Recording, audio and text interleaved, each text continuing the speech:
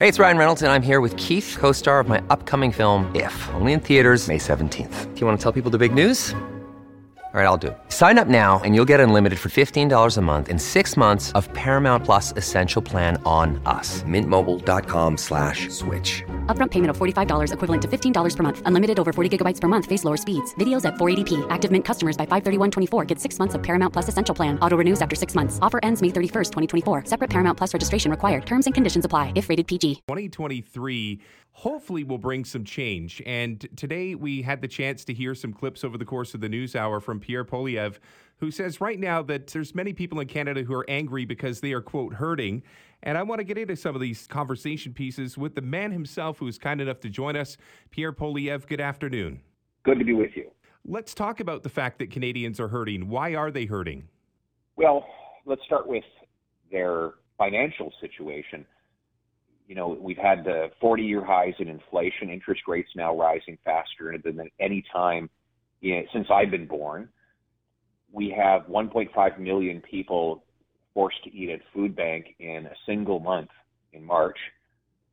One food bank said that they're getting visits from people who are seeking out medical assistance and dying from the food bank, not because the people are sick or injured, but because they can't afford to live.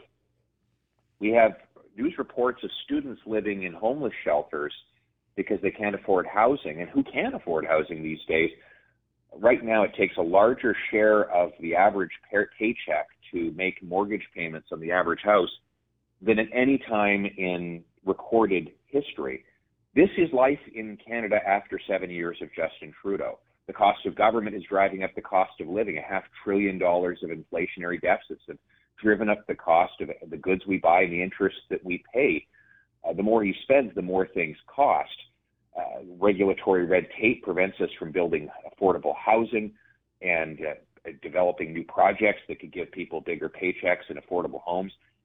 And Trudeau has done nothing to fix any of these problems. So I believe it's time to cap government spending, cut government waste to bring down the inflation, get rid of the carbon tax to lower gas and grocery bills, and remove the government red tape so that we can build affordable houses for our young people and develop our resources to give bigger paychecks and more affordable goods to our consumers. In other words, let's turn all this hurt into hope.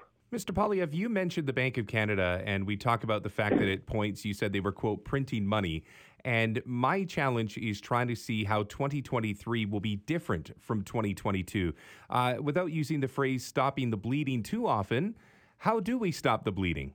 We have to stop the overspending by government. Now, even the governor of the Bank of Canada has now admitted that excessive government deficits are driving up both inflation and interest rates. And it's pretty easy to understand why. When government's running a $36 billion deficit, those dollars are out bidding up goods and interest. They're competing with Canadians for credit, which drives up interest rates. So we have to cap government spending. I'm not saying cut, but why don't we bring in a law that says every time the government brings in a new dollar of spending, they should find a dollar of savings to pay for it rather than just borrowing and taxing more. That's how every household's discipline their spending. Why doesn't government do the same? Let's cancel Trudeau's plan to triple the carbon tax because we can't afford higher energy prices right now. And finally, let's remove the government red tape so that our farmers can produce more food, our builders can produce more homes, and our workers can generate more affordable energy for Canadians. You mentioned in your press conference today that you were open to conversing about travel and the woes right now that many Canadians are facing south of the border. Obviously, it's a black eye, a gray cloud over our industry right now. What changes need to be made and who needs to be accountable? Well, first of all, the government of Canada needs to be accountable. Remember, air transportation is federal responsibility. The federal government controls our airports and regulates our airlines. This is squarely on Justin Trudeau's table. He's the one who should take immediate action to hold the airlines accountable for their poor service. He's the one that should be holding our airports accountable for their poor management. The Toronto International Airport was found to be the worst airport in the world last year. This year. I assume it would be last year. And that was in the summer. Remember, we were told, oh, it's just a temporary glitch. Once we get everybody back to post-COVID normality, we won't have these problems anymore. Well, now look at the chaos. With thousands of people forced to sleep on airport concrete floors waiting for their planes that are delayed. Some people are going to be stuck down south for weeks longer than expected. My solution is let's streamline the Canadian Transportation Agency's complaint process so that they can immediately investigate and rule on the 30,000 outstanding complaints and issue penalties to airlines that have violated our passenger protection laws. Let's hold them accountable for breaking the rules and for failing to deliver for Canadians, and let's get our airports functioning at world-class standards like they used to before Trudeau. Mr. Poilievre, you also said in your press conference today that you were closely monitoring the situation in China. You used the phrase that the numbers of COVID cases in China were, quote, exploding, and yet what Canadians are doing right now is monitoring the situation. Do you find that we're being a little too reactive as opposed to perhaps being proactive? Well, we are. We have to watch carefully. We want to make sure that we protect the Canadian public. We also want to make sure that we move forward, and that means that we act when the numbers and the data warrants. And at the same time, let's ensure that whatever policy we bring in place protects the public and delivers more benefit than cost to our people. We see that the numbers are high. The data states that.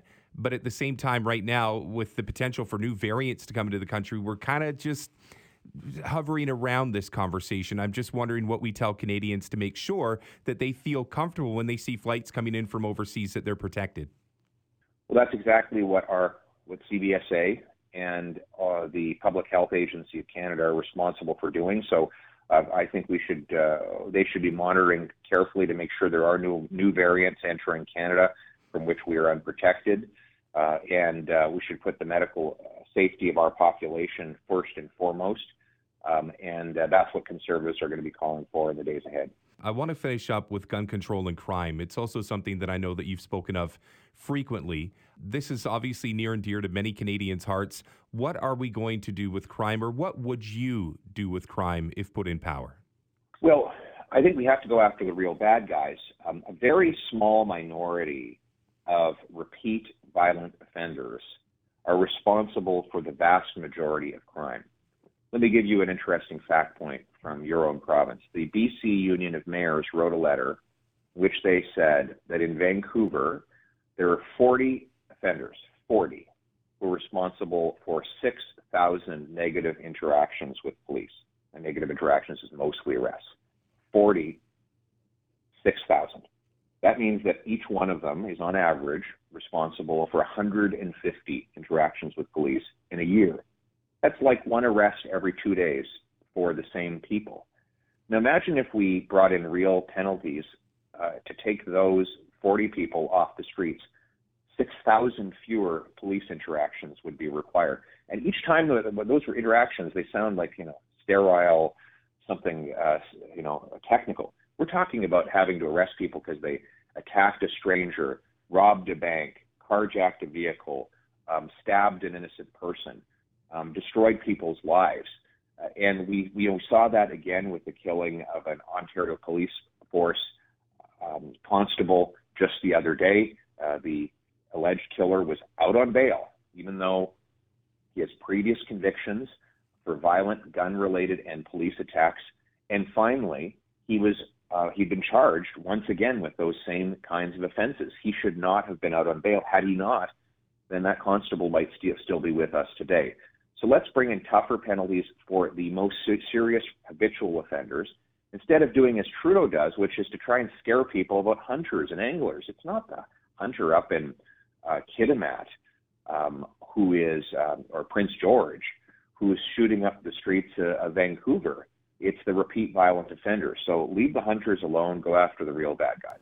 Mr. Poilievre, I thank you, and I wish you a good New Year to you and your entire family. Excellent. Great to be with you. Happy New Year to all your listeners.